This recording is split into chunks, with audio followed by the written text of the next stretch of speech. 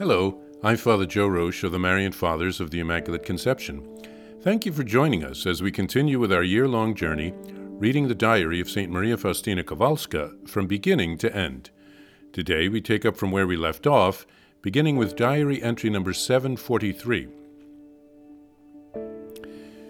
2 general resolutions. First, to strive after inner silence and to observe the rule of silence strictly. Second, faithfulness to interior inspirations, to bring them into my life and actions according to the advice of my spiritual director. In this present illness, I desire to glorify the will of God.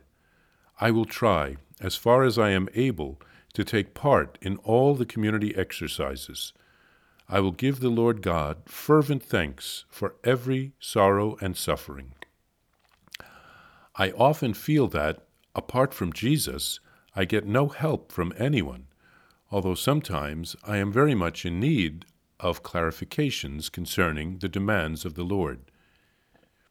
This evening, I suddenly received light from God regarding a certain matter. For 12 years, I have been reflecting on a certain matter and could not understand it. Today, Jesus gave me to know how much that had pleased him. The Feast of Christ the King, October 25th, 1936.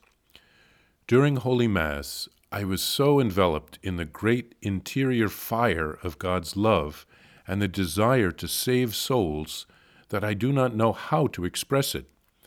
I feel I am all aflame. I shall fight all evil with the weapon of mercy.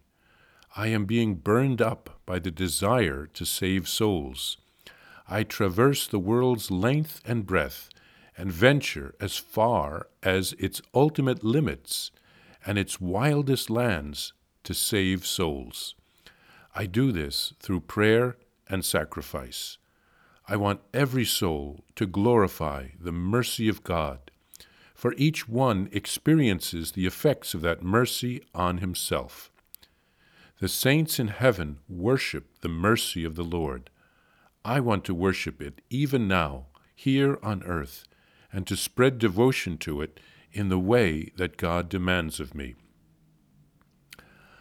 I have understood that at certain and most difficult moments I shall be alone, deserted by everyone, and that I must face all the storms and fight with all the strength of my soul, even with those from whom I expected to get help. But I am not alone, because Jesus is with me, and with him I fear nothing. I am well aware of everything, and I know what God is demanding of me. Suffering, contempt, ridicule, persecution, and humiliation will be my constant lot. I know no other way.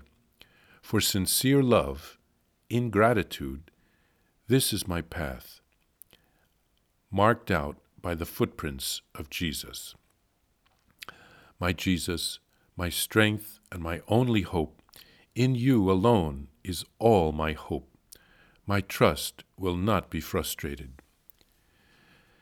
The Day of Renewal of Vows, Friday, October 30th, 1936. God's presence pervades my soul, not only in a spiritual way, but I feel it in a physical way also. November 2nd, 1936. In the evening, after Vespers, I went to the cemetery in the Sisters' Park. I had been praying for a while when I saw one of our sisters who said to me, "We are in the chapel." I understood that I was to go to the chapel and there pray and gain the indulgences. The next day, during Holy Mass, I saw 3 white doves soaring from the altar toward heaven. I understood that not only the 3 souls that I saw had gone to heaven, but also many others who had died beyond the confines of our institute. Oh, how good and merciful is the Lord. Here, St. Faustina makes 2 resolutions as a result of her 8-day retreat: to maintain inner silence and to observe the rule of silence, which was probably to keep silent after 9 or 10 o'clock each evening, and then also on retreat days, and also to remain faithful to her inner inspirations in union with her spiritual director. It could not have been easy to think that Jesus was calling her to leave her religious congregation and to found a new one, but she kept an open heart and mind.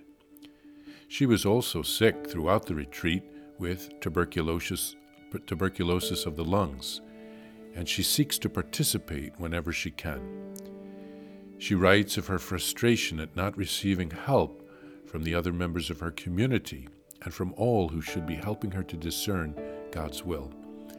She writes of finally receiving an illumination from God after having struggled with a particular problem for 12 years. God blesses her for her persistence and for her struggles. On the feast of Christ the King, Jesus sets her heart on fire with a tremendous zeal for souls. And she writes of praying for some of the deceased sisters on All Souls' Day, and then she is rewarded with the knowledge that they went to heaven the day after, those sisters and some others beyond the convent.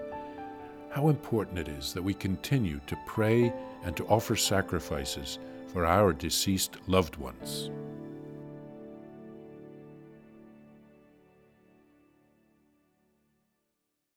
Please follow or subscribe to this podcast to receive the latest episodes and updates. If you have enjoyed this podcast, I invite you to leave a review. Reviews greatly improve our podcast ranking and will help other people throughout the world find St. Faustina's Diary in a Year.